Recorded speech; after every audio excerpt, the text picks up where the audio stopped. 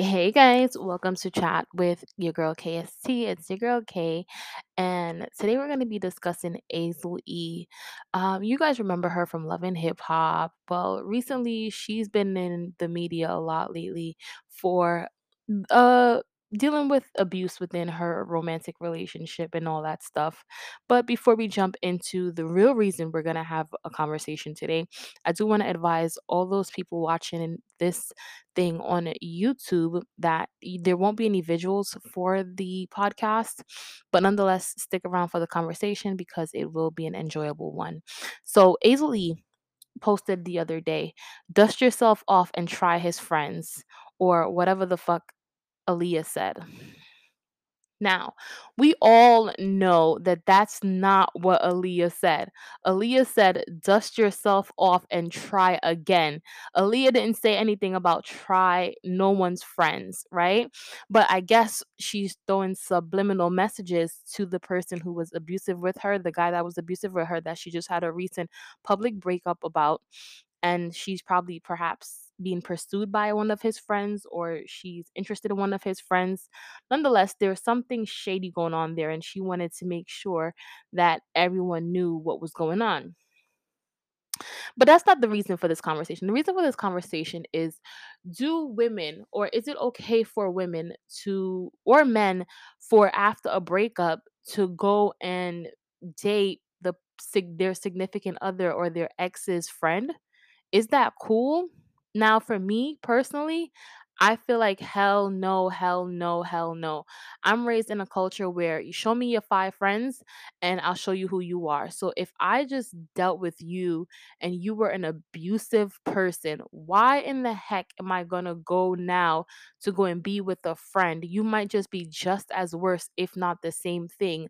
Like, did you talk your friend out of all the times when he did all the bad things that he was doing to me? If you didn't, then what am I giving you any time of day for? What am I giving you any play for? Like, for me, I'd be looking for the furthest thing from what I've been with in the past couple years, or been through in the past couple years. I wouldn't be trying to intermingle with his friends just for a rebound to get my feelings and emotions satisfied, but really and truly not get them satisfied, because at the end of the day, you're still going to feel that hurt, that pain that you felt from the relationship because you held on for so long. Like, I just feel like Azel E and many other women like her, or that thinks like her, they have to realize that, you know, and it's for some of them, for some women, I could say it's an ego thing. It's the ego boost, right? Okay, well, you want to play games? Watch me screw your friend. Watch me do something with your friend, and there's something that you're gonna do about it. And I'm gonna show you. I'm gonna give you the same pain that you gave to me. So for some women, it is an ego boost. I just feel like I'm in a space where I'm a little bit more mature to know that boosting my ego over my morals is not something that can equate each other. I'd much rather have good morals and move on from a situation peacefully and amicably, rather than, and it's not to say I'm better than anyone. That's just to say, like, I just choose peace. Like, screwing someone's friend is just like, all you're gonna do is cause chaos and do a whole bunch of stuff that you really don't need done. It's gonna bring forth a whole bunch of problems and stuff like that. And the thing too is, like, Azel E, she's not even screwing him in private. It's like, if you screw the friend in private. Why are you gonna come to social media and let us all know that you're thinking about screwing the friend? Not just showing us that you're not even healed from the relationship. That's just showing us that if you do screw the friend, you're just like, it's definitely just the ego boost for you. But nonetheless, I want to hear what you guys think on YouTube.